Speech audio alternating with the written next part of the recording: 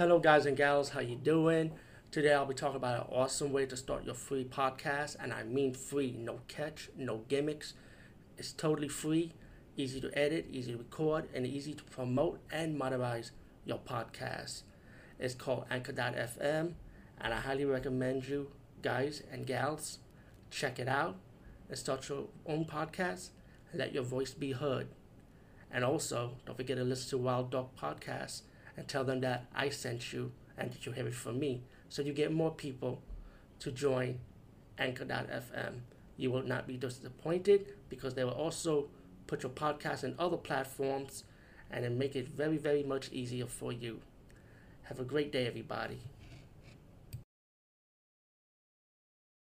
Hey, what's up everybody, it's me again, Movie Buffer, for another movie review. Okay, 2 reviews I'll be doing, one clip this and one clip after that. Anyway, let's start with this one.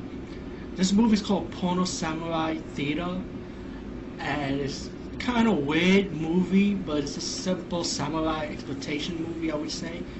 It's a samurai, look like to, see, this is not an English subtitle, this movie I have, it's Japanese only, and I found that there's no other subtitle movies to this. Hopefully, maybe because of this review or any future releases from Toho, will wake up and smell the roses and release their library with subtitles or at least English dub, who knows. But pretty much what I know of is this samurai, look like he's working for a gang boss, helping him assassin people. This movie have a lot of TNA, a lot of tits and a lot of ass. You like Japanese girls running around naked, this movie has it. Plus you got one white girl scene.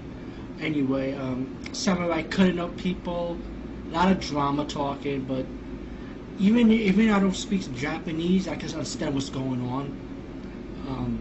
You have your ninja scenes, and when it gets to the end of the movie, oh my god, homeboy samurai is cutting up people. You see body parts flying around. It's fucking funny. This is from Toho movie, by the way. Toho Studio, excuse me. But it's called Porno Samurai Theater. Check it out if you could get a copy.